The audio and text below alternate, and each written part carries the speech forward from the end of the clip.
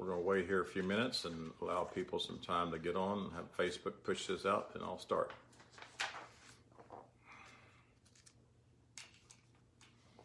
So tell them that you're going to teach on the parables. There's two. Morning, Frank. You're always my first faithful attender. Need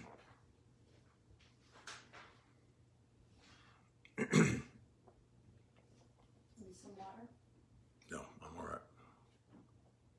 All right, we got 5 people on here, so we'll start. So thank you for being here today, and for those who will tune in later on and watch this on Facebook or YouTube. I'll get it uploaded tonight. We appreciate you being here. I missed last week. I needed a little rest, so I took that Sunday off. So I'm glad to be back. Hi, Cecil. Good to see you on here. I was thinking all week long on what I was going to start with, because I finished the previous topic, and my wife had asked me to teach the parables. So I kind of looked at them a little bit, and I thought that'd be a good thing to do. And I didn't realize how many there were of Jesus's. I knew there were a lot, but there's actually 46 parables. And of course, in the Old Testament, there's all kinds of parables in there.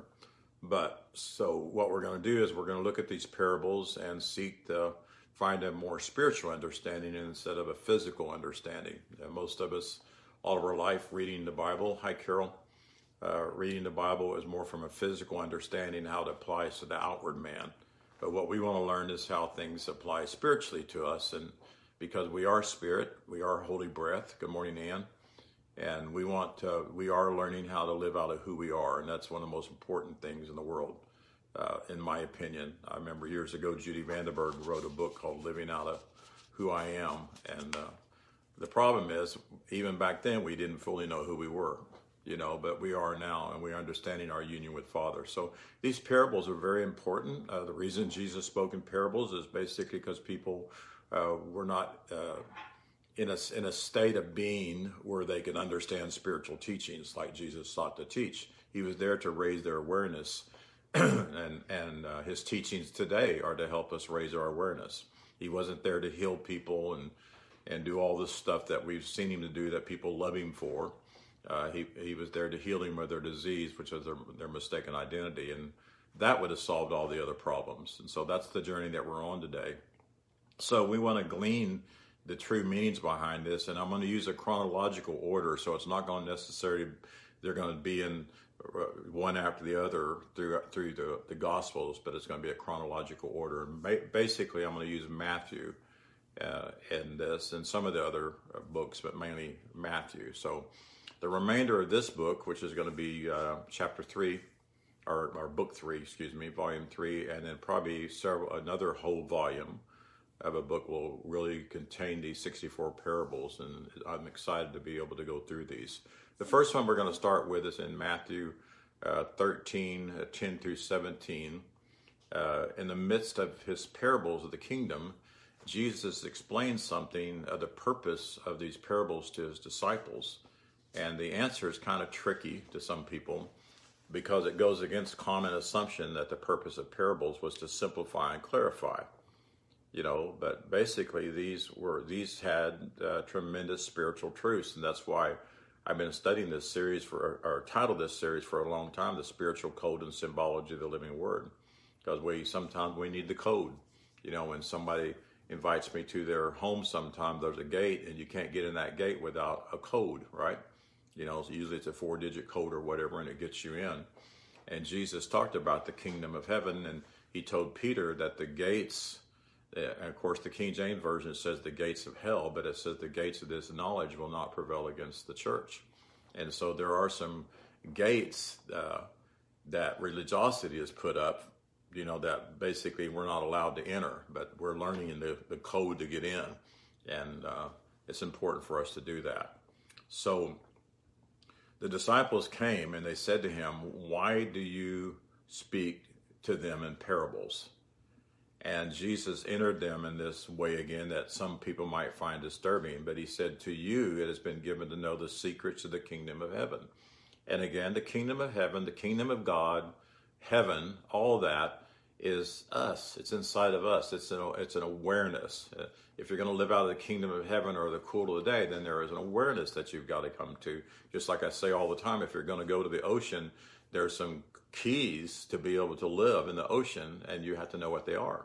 You have to know how to mix oxygen and nitrogen and all that. If you're going to go out in outer space, there's some keys and there's some understandings that you have to have. So to live out of the kingdom of God, which is knowing you're righteous, then the perfection and peace and joy that provides you, you've got to understand some things. And so he said, to the one who's has much, more will be given. And that actually means handles, is what that means. It's not necessary that you have a lot, but you're able to handle what you have. Just like the Word of God, most people can't handle the truth of the Word of God and are not able to function out of it. So if you're handling what you have, then you're going to receive more understanding because it's ever unfolding. Then he said, to the one who,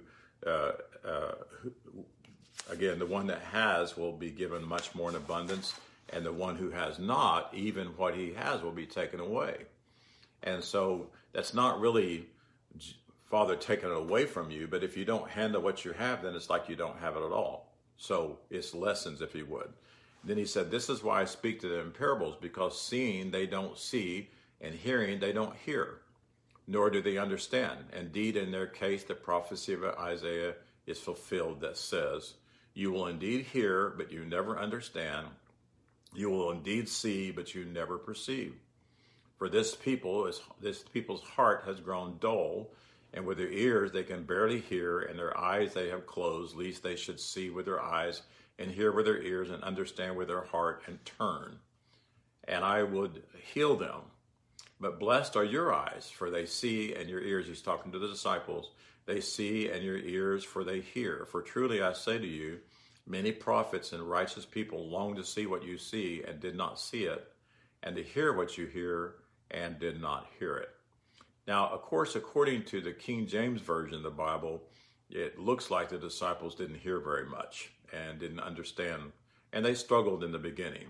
But I believe as time went on, the disciples learned more and more and more and had greater understanding. And I also know without a doubt that after Jesus ascended, resurrected, if you would, came back out of that state of death, Jesus taught them even more. And they began to minister in a more powerful way because they were ministering out of who they are. So this kind of goes back to what I taught a few chapters back in my book here, is it's one thing to hear something, but it's another thing to listen. So yes, they walked amongst Jesus and they heard him talk, but they didn't listen. They didn't pay attention. So all they heard was noise, if you would, and they didn't understand.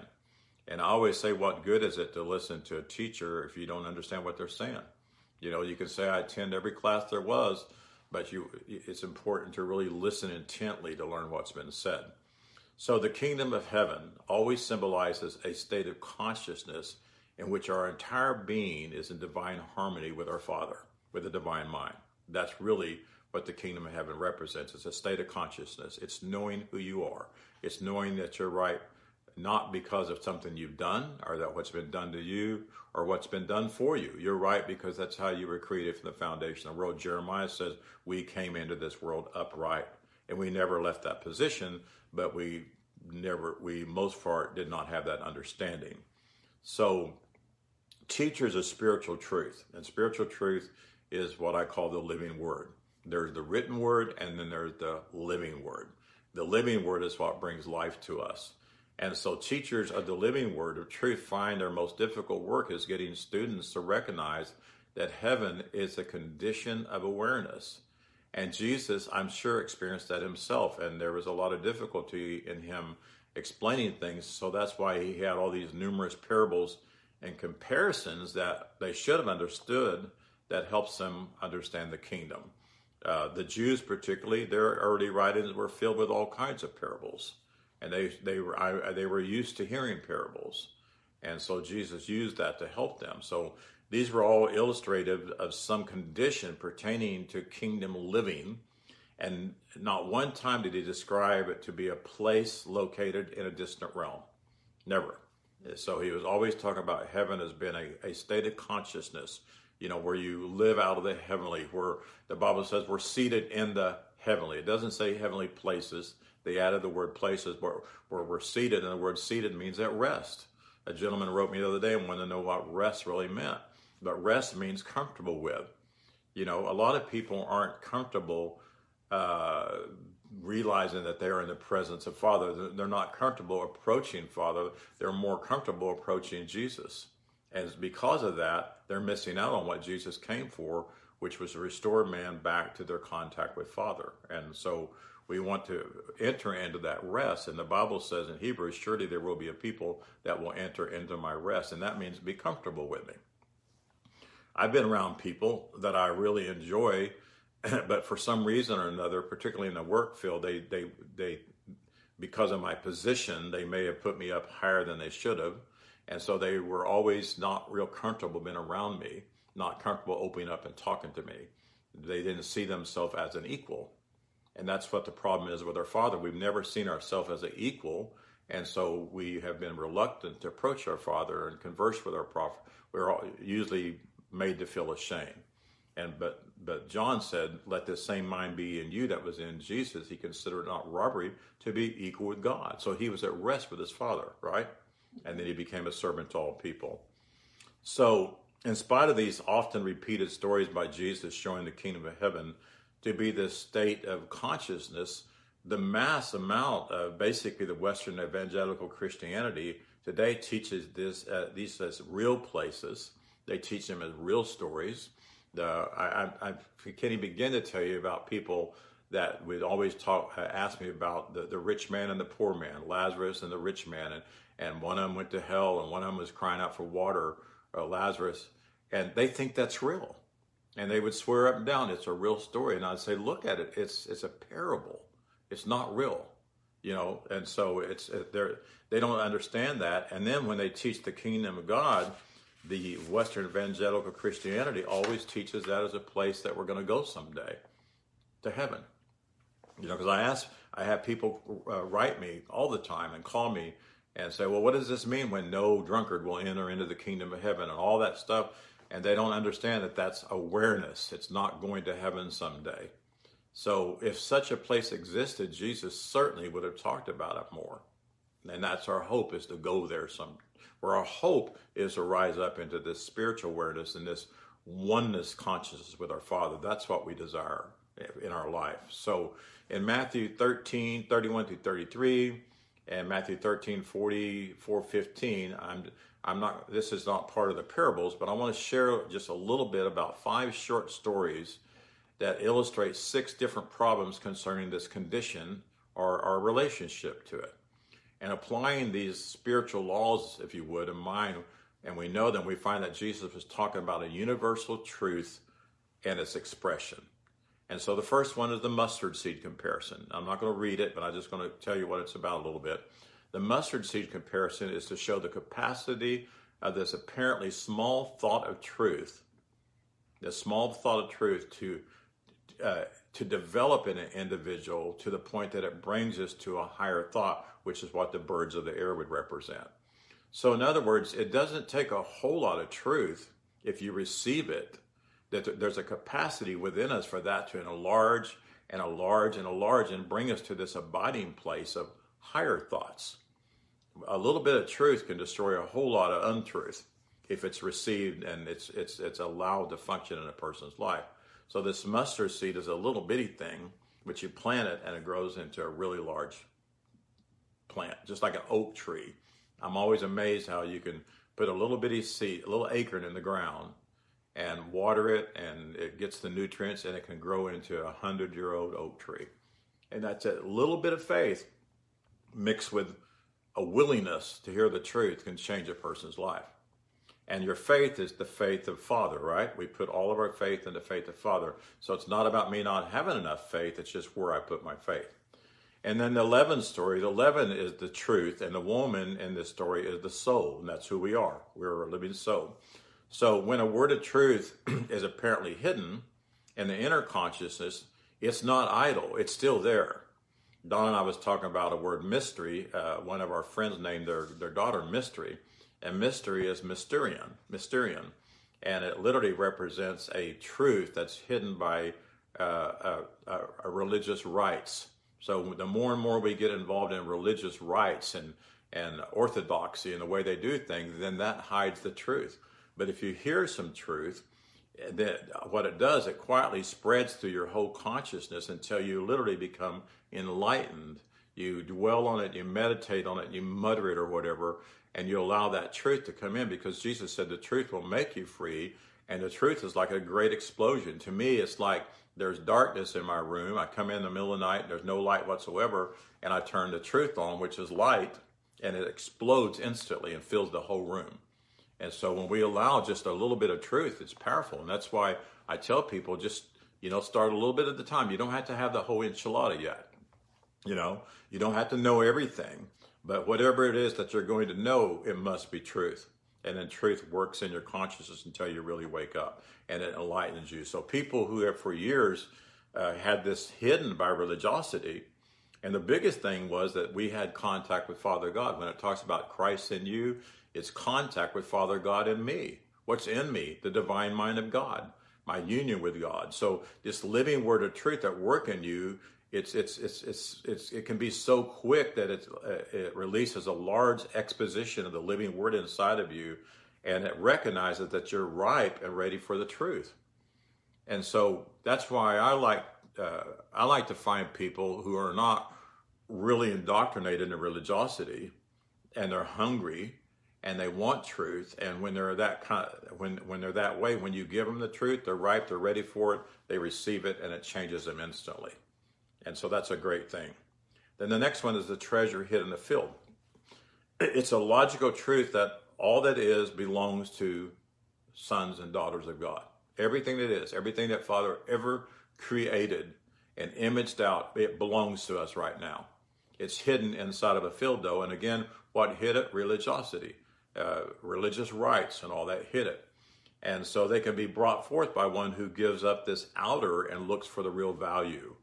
And I love that there, because I love where Job said, my help cometh from within. Most of my life, I'm 70 years old, I would say half of my life or close to it, I always looked to without. I was always looking to a Father up there. I was lifting my hands looking up, right, in a sense that Father's up there. I would pray and bow my head because I felt like I couldn't come into the presence of Father. We were taught to bow our head. There's all kinds of things that hindered us to where we can really realize that we need to quit looking without and look within, because within is the very source of all creation, and that's our Father. That's where there's real value. Getting something from without, that's not real value. I mean, winning a lottery, getting the perfect job or whatever, that's not real value that's going to sustain you. When you go within, then you find your true supply, and it never runs out whatsoever. Then there's another one. The merchant is one who's seeking for a jewel, if you would, of the soul, or spiritual good. The merchant seeking for spiritual good. And through a correction of thought, discussion, and sometimes argument and debating whatever, but he also must give up all that so-called value to embrace the without mixture living word. So sometimes we're seeking for things that we want, and literally it's a carnal desire.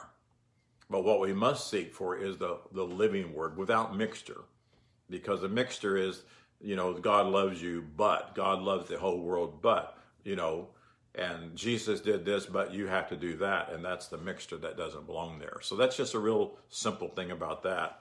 And then the net cast into the sea, that's a state of mind that seeks truth in many places. And it gets much that has been thrown away and hidden by religious rites. That's kind of where I'm at right now. The biggest part of my life, I was taught to stay away from spiritual understanding, to stay away from symbology, all that stuff. My uncle told me that. I've had other ministers say you shouldn't delve in that because it's really bad or whatever.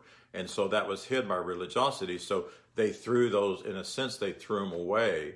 But when I learned to cast my net in other places, and other teachings that normally the church wouldn't let you read, then all of a sudden I find some things that have been thrown away by religiosity. And that's our union with Father, our oneness with Father.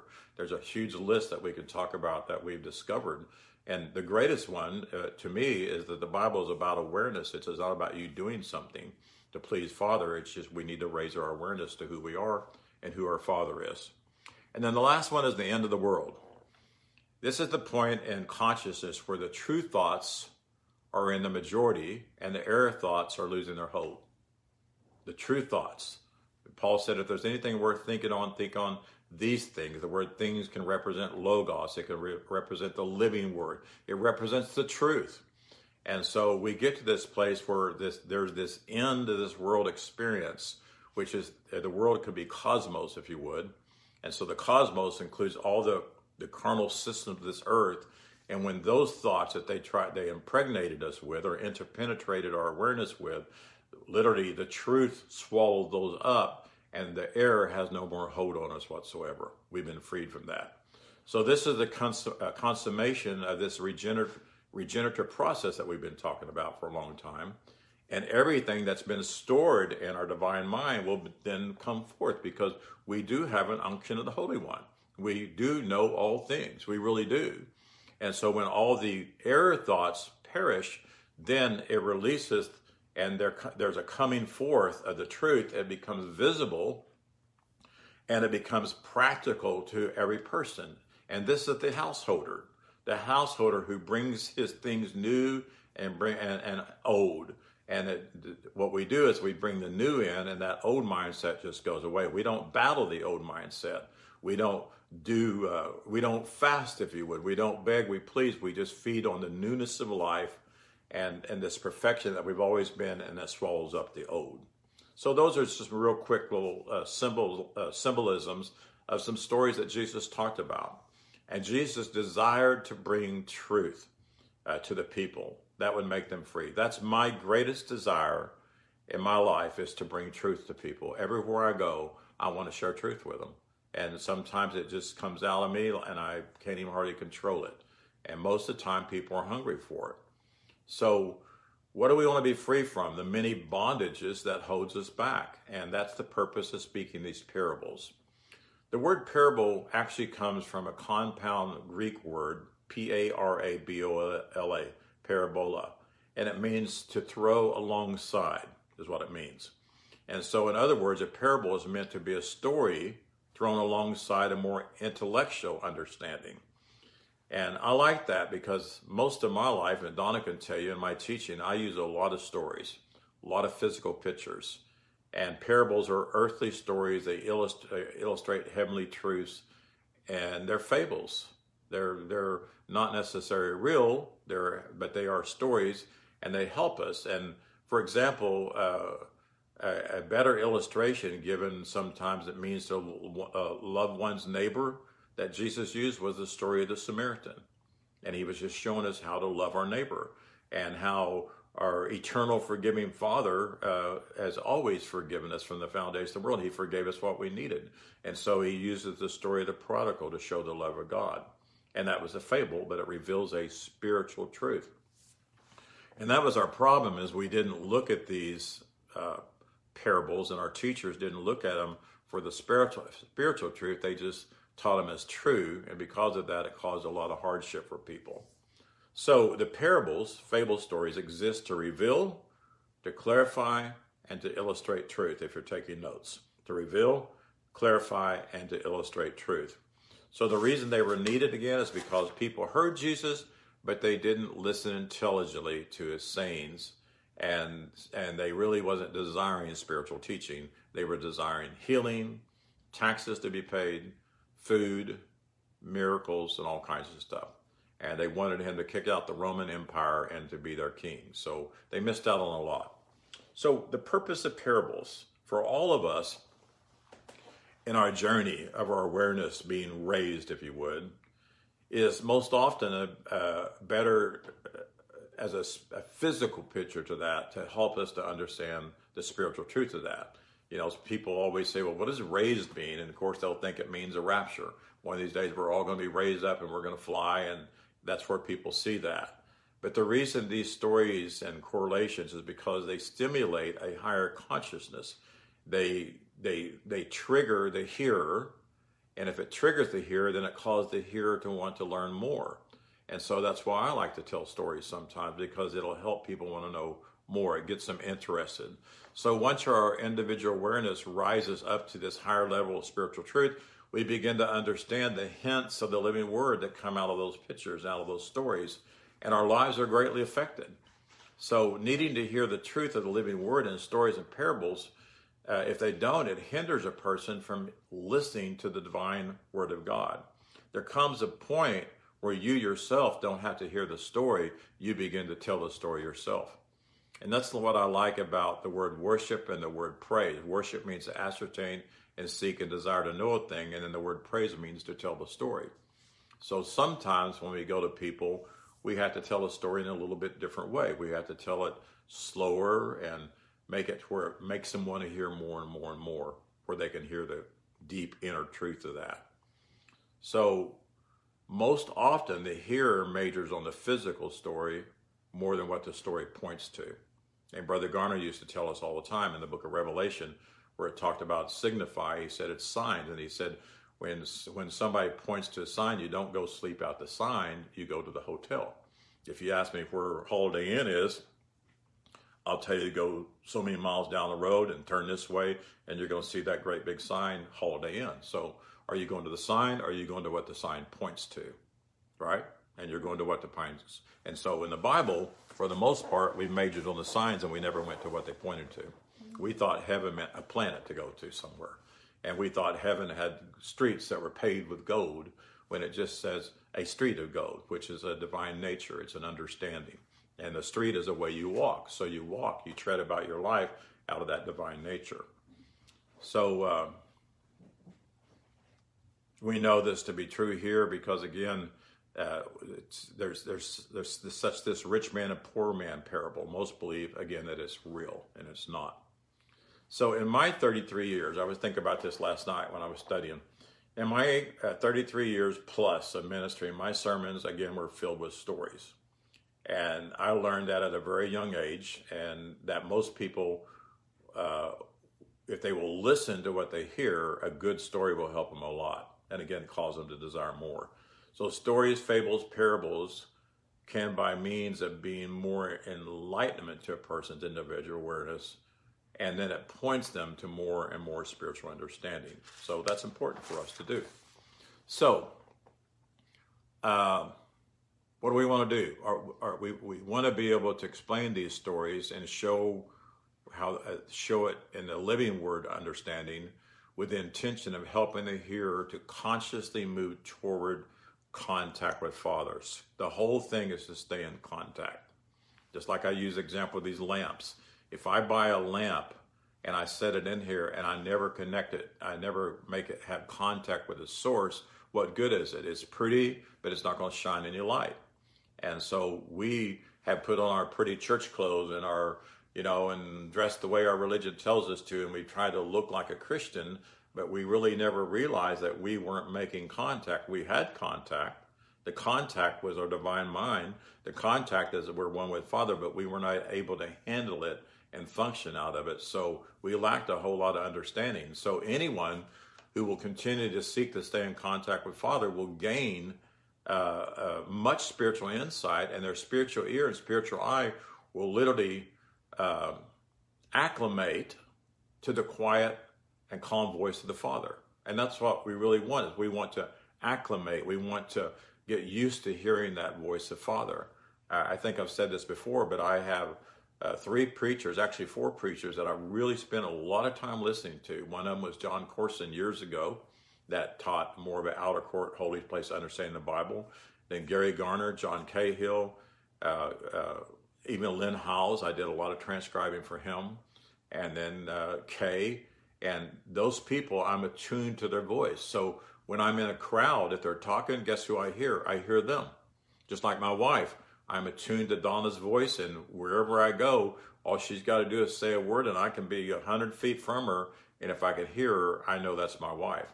And so that's what we want to do. We want to acclimate to the voice of Father and stay in contact with Father, because then there is much spiritual insight there, and our spiritual ear, our spiritual eye opens up. And then those thoughts spoken to you are received then. The Bible said to receive with meekness the engrafted word of God, which is able to rescue your entire soul. So our soul, our whole being, needs to be rescued from some things that's hindering us. And the most important thing is for us to become quiet, because to me, a person that is meek, they're quiet and they're calm. And then they allow the living word to interpenetrate their conscious awareness and completely change them. So we are products of our ever advancing spiritual consciousness, and it's always drawing from the divine mind. So all people who ascertain, seek, and desire to know the truth contained in them, they have this capacity, if you would, to hear and to express the truth out of their individual lives. It is our birthright. We are ingrained with this divine nature. I call it the divine nature activity. But we do have a divine nature, and what we have to do is we have to allow it to constantly be active. No matter where we're at, what we're doing, we want that divine nature active in us. Somebody asked me today what it means about praying in the name of Jesus. I'm going to talk to him later on. But one of the meanings of name is nature. And so we function out of the very same nature that Jesus did. And when you pray, quote, in the name of Jesus, you pray according to how Jesus prayed. And we can learn that in John 17. And that's the Lord's Prayer, that whole chapter there. But also, and when we talk about pray, more importantly, we're talking about converse, so we can see how Jesus conversed with people, and we can learn to do it that the same way. So the parable number 1 would be new cloth and old cloth. And that's found in Matthew 9:16, Mark 2:21, and Luke 5:36. Matthew 9:16, Mark 2:21, and Luke 5:36. Jesus invested a great amount of his time amongst the people. That's where he wanted to be, was amongst the people. He would walk through their daily lives. He would walk through Galilee, all different places. And of course, everywhere he went, there were Pharisees and Sadducees and others who would be asking him questions, trying to trip him up. We see that in politics. When Donald Trump was the president, when he was running for president, there was no shortage of people trying to trip him up nonstop. Well, that's what they did to Jesus too, because those people hated Jesus. And then there were some people that were just general people that wanted to ask him questions, and some of them were rather silly. They were more for a carnal understanding, but he would always answer them with a parable. So one day Jesus was sharing, and some of John's disciples came to Jesus, and they said, "Why do we and the Pharisees fast often, but your disciples do not fast?" I mean, what a funny question to ask. Here you are in front of the greatest master, comforter, teacher that's ever been seen on planet Earth, and you got a chance to talk to him, and why aren't y'all fasting? You know, why? So these disciples were asking questions according to their individual awareness. They were more concerned about carnal things and the laws of doing to be. And so they were being driven by that understanding. So they just wanted to ask a question. So in a sense, they were asking, why do your disciples and you struggle, why do you not struggle like other people struggle? What's different about you guys? Why do you not fast sensual pleasures all the time? You know, they could have said, why do you not pay taxes? Why do you not pay tithe? They could ask all kinds of stuff like that. And Jesus first said, can the children of the bridegroom mourn as long as the bridegroom is with them? But the days will come when the bridegroom shall be taken from them, and then they shall fast. So basically, he was saying, no man puts a piece of cloth into an old garment, that which is to fill up and take from the garment and rent, and then the rent is made worse. So like if I have a new garment and I take an old garment that's worn out and I put it with that, then it makes it worse. So he's talking about, then he continues on with this one, the new wine, Matthew 9:17. He says, neither do men put new wine into old bottles, else the bottles break and the wine runs out and the bottles perish. But they put new wine into new bottles and both are preserved. And so, you know, people look at that and go, what? You know, and they have all kinds of explanations of it. So what we see here is when these carnal tools of fasting things becomes a temptation, that's brought on by old teaching and beliefs. And we can know there's only one type of fast, and that type of fast is fasting error thoughts, learning to not dwell on those things. And so what I fast is the old thinking that I have to do something to please God. I fast the error thoughts, and I refuse to allow those things to dominate my thought realm, because I do what Paul said. I cast down those vain imaginations by the truth. I am no longer insecure in my ministry. I used to be years ago. I'm not anymore. And anytime something comes in that tries to say, well, the reason you don't have a bunch of people or this or that, I cast that down, because it matters not whether I'm teaching one person or 1,000 people. It's the same thing, and the word is coming forth. And so I understand that. So these fasting things that people have thought, they literally give them a sense of separation. They don't understand their oneness with Father, so they think if they can fast enough, they can get God to move, and that's not what Father does. So the Apostle Paul wrote about a present progressive action we all need to be involved in, and that is casting down vain imaginations. And a vain imagination is really a work of the flesh. In other words, it's something I can do to please God, or it's something I can do to make myself a better person. And Paul wrote this, and this is my translation, but he says, removing, demolishing, and destroying all carnal reasoning in one's imagination, thought, brain, and consciousness, and every elevated thought or belief that races up against the awareness of one's union with the Father or our holy breath, and bringing into captivity every carnal perception, intellect, and disposition on the lower realm thoughts to the attentive hearkening and compliance and submission to our in contact mind. And that's 2 Corinthians 10:5. So let's go through these verses here and kind of see the spiritual application here. Verse 15. When our union and our oneness to our divine mind, and we are fully aware of this, then fasting sensual cravings is not the concern, because we know that we have all things that pertain to life and godliness. So I don't have to worry about other things. I don't have to even fast those things anymore, because those things are not, they don't have a pull on me anymore. So we are everything that Father says we are from the foundation of the world, and we have everything that Father says we have. So there comes a point when we know these things, that the other things that we used to fast against, they're not part of our lives anymore. So in verse 16, we see trying to impose this true living word into a religiously influenced person is usually too much for the old, because they're still involved in stale beliefs. So that's putting new wine in an old wineskin. And I learned that personally myself many years ago, because I began to learn a lot of truth that Brother Garner taught that was greater than what we knew before. And I immediately wanted to go to my friends and say, oh, there's no such thing as a rapture. There's no such thing as this or whatever.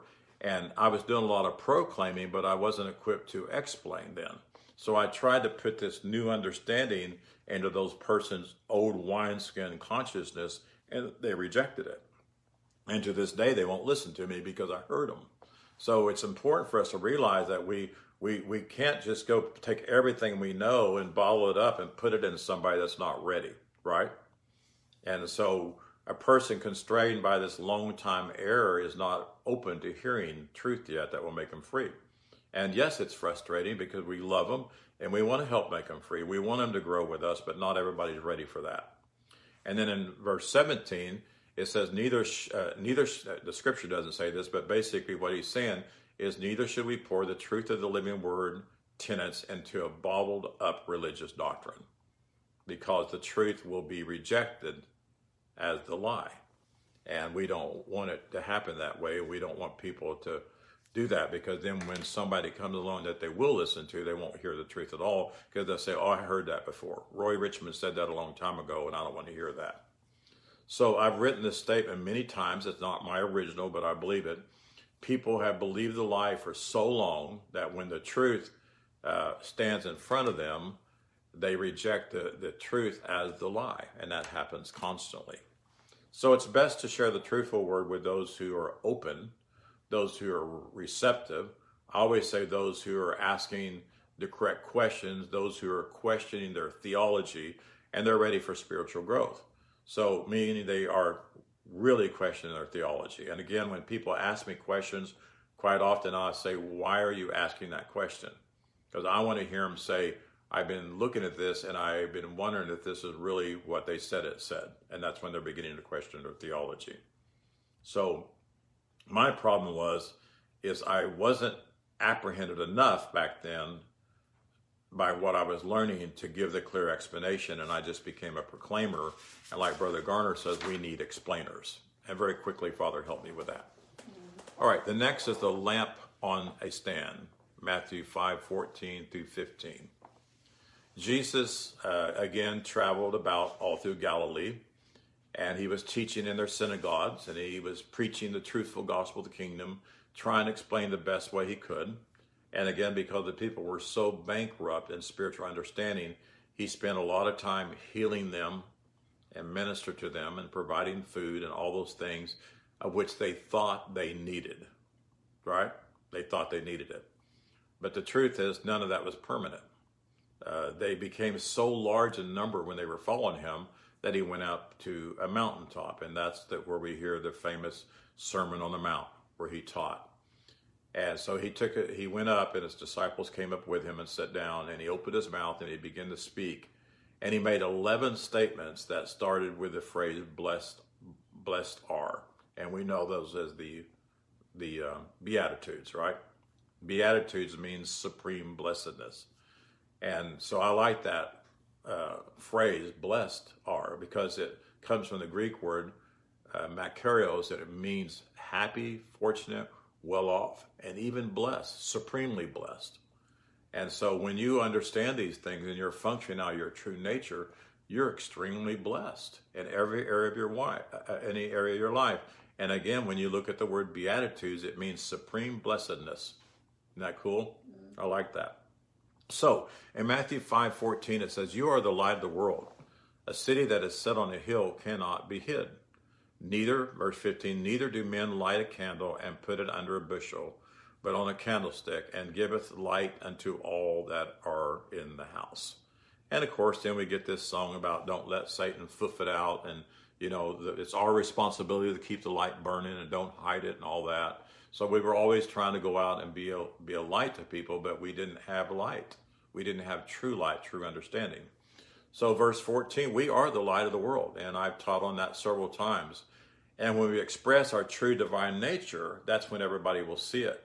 It's one thing just to go out and tell people, I'm light, but, you know, telling them is nothing.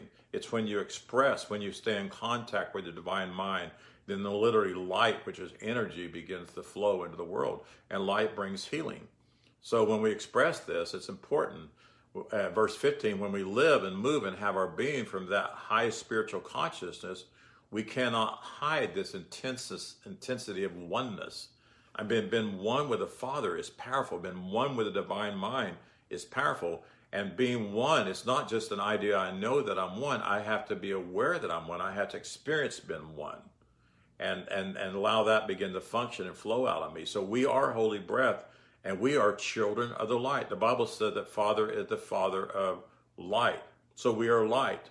We're spiritual energy, and we are made visible, and we are real. You know, this body is not my imagination. The body is real. And then in verse 16, it literally tells us we have to let our holy breath within to reveal our oneness with Father to ourselves, to the point that people can see it, to which we know and we believe, and that becomes our driving force in everything I do. And then I function out of my true nature, who I am. And I turn I allow the light of my holy breath, the light of my, if you want to call it spirit, to shine forth to everyone. So contrary to what many people believe, we're not spirits having a human experience. I hear that all the time, that we're spirits having a human experience. We are holy breath experiencing, living out of the cool of the day, which is walking in the presence of God moment by moment. And Father is every part of our being. We are sons, we are daughters, and we are in perfect likeness. That's who we are. I am not a human. A human is really, it's where they get the word hewn down. We're not hewn down. We're not fallen people. We're not sinners saved by grace. We're sons and fathers of God, and we always were, and we were born that way. Next is the parable number 4, the wise and the foolish builders. Matthew 7:24-27. And in the King James it says, "Therefore, whosoever heareth these sayings of mine and doeth them." So it's very important to hear again and to listen.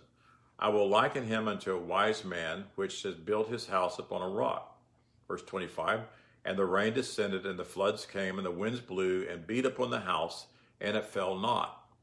For it was founded upon a rock. And everyone that heareth these sayings of mine and doeth them shall be likened unto," and doesn't do them, "shall be likened unto a foolish man."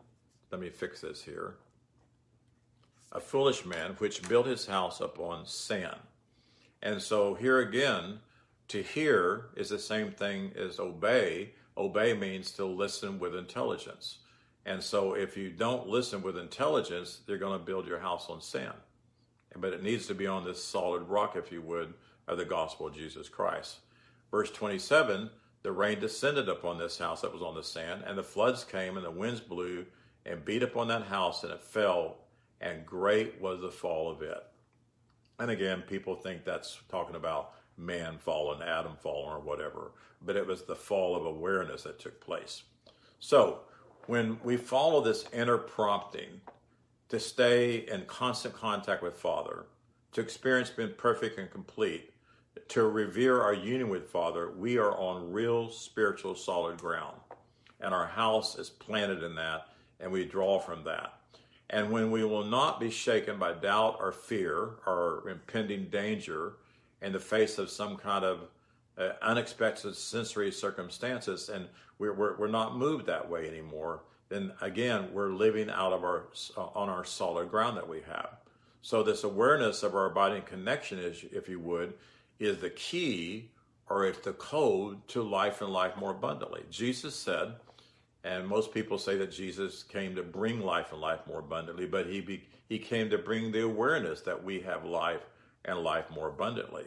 So if we do not stand in the truth of who we are, we chase temporal things, we place our faith in temporal things, and we become foolish builders. And we only minister temporal things, and we not in Father's faith, if you would. We want to be in Father's faith, of the truthful messenger. We want what comes from many comforter messengers, and that builds the solid foundation that we stand and we don't fall anymore. And I'm fully aware that people experience healings and what they call miracles, which should be normal. I was talking to Kay about this week, and we have many times, but it should be just normal to something come nigh my dwelling place and it just disappear. It just goes away. It doesn't belong to me. A healing, if we do need a healing, it shouldn't take hours and hours of praying or years of praying and fighting and struggling and fasting. It's just a living word flowing through us should just drive that out of us. It really should. That's the way it should be. So, yes, I understand. I understand people saying that they believe that Jesus healed them, and don't take that away from me or whatever. But the truth is, healing is not permanent, because you'll need another healing and another healing and another healing. A miracle, what we call a miracle financial, is not permanent. I've had many times in my life where large amounts of money came into my hands, and at that time I thought it was a miracle, but I spent it, we used it for other things, it's gone. So there's always this need for it if you don't live out of your permanency, which is your spiritual resources.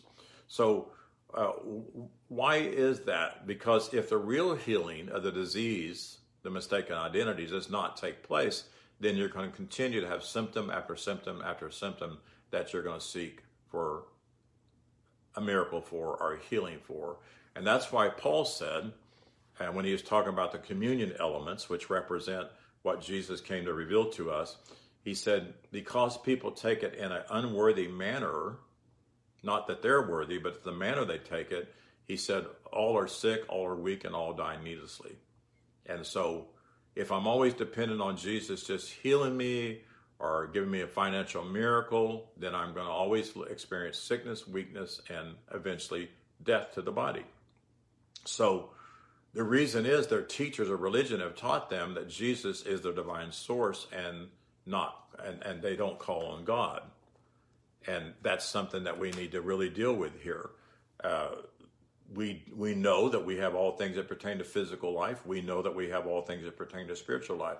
So can we not make a withdrawal out of both?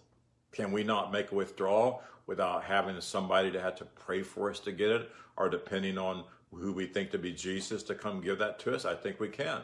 And I've witnessed people receiving healing, and I've witnessed people having some kind of thing that we call miracles. I've had them both myself.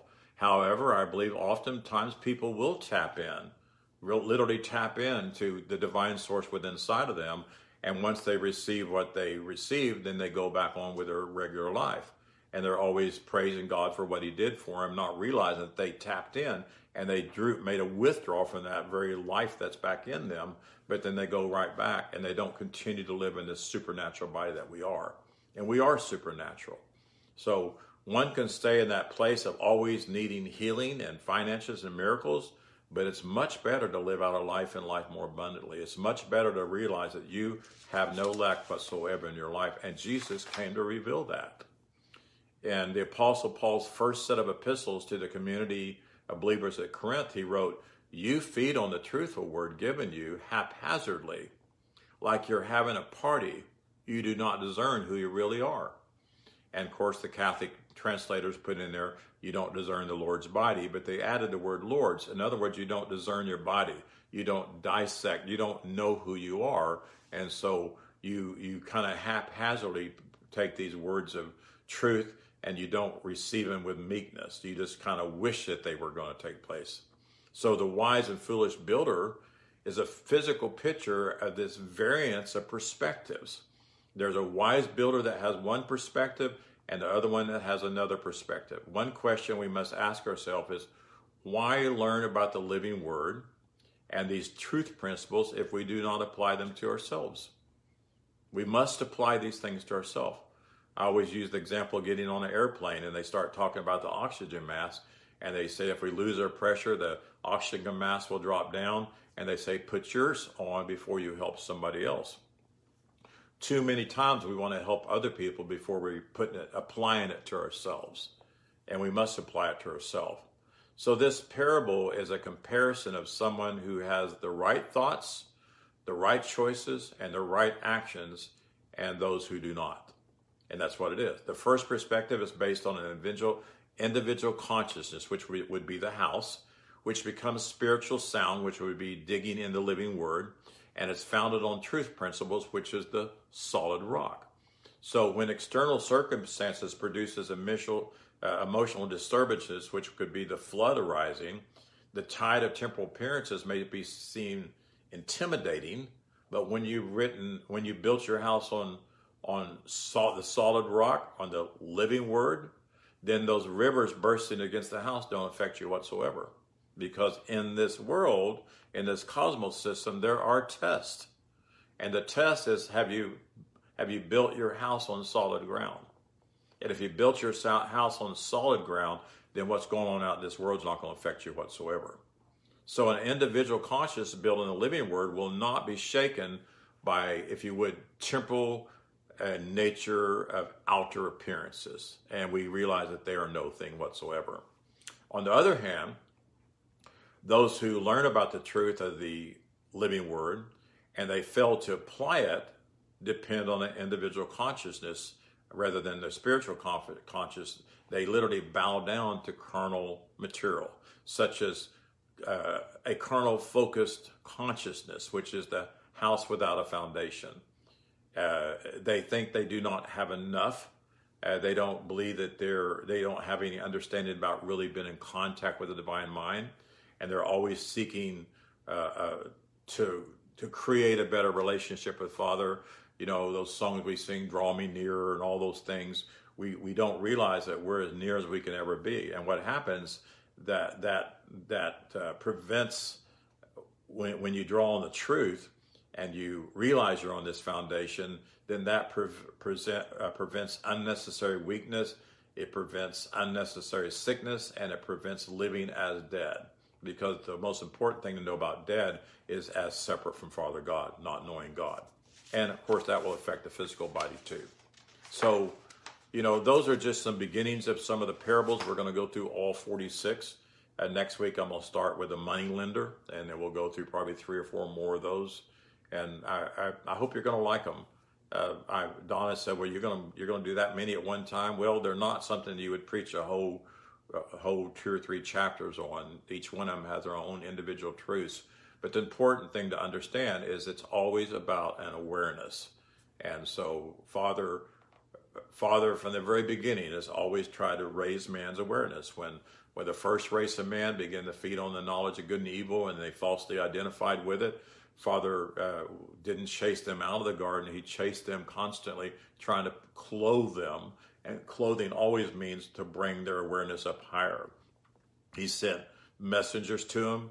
He sent prophets to them. He sent writers to them, and they kept rejecting. He sent Jesus to them, and they were so bankrupt they still wouldn't hear. And then he equipped Paul and John and many other messengers. And I believe there's been, every generation, there have been a people who have embraced truth.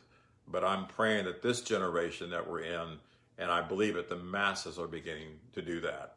And it's important for us to stay focused, not get led astray by every wind of doctrine, because even when you get in what you call the grace message, the finished work message, or the kingdom message, or whatever, every one of them has some kind of wind of doctrine, and we want to stay away from doctrine. If there's any doctrine, I want the doctrine that Jesus taught. So I hope you enjoyed that, and I hope it blessed you. It'll be here for you to watch later on after I'm done. I'll just share it. It'll be on the Facebook page, and later tonight I'll have it uploaded to YouTube. And that my account is Dr. Roy, middle initial E, Richmond on YouTube. And you can watch all my videos on there. And of course, we have books available for you. You can go to drroyerichmond.com. So we love you guys. I know this was a little, I guess it was almost an hour, so it's okay. But I hope you enjoy it as we get going through there. I think this is really going to bring us a lot of understanding of these parables that are going to help our lives, and also to equip you to help other people. Because people are asking questions. Almost everyone that writes me says their friends, their family, people they work with, they're quoting the King James Version, and I need to know how to explain it to them. So that's what we're doing, and hopefully the first 2 books, you got them, and they'll help you. This one will here, and we'll just continue on. And my whole journey from here on out, I believe, is going to be teaching the spiritual code and symbology of the living word, and go all through the word. So we love you. Sharon, thanks for being here. Carol, good to see you here. We love you guys. Have a great Sunday. Bye-bye.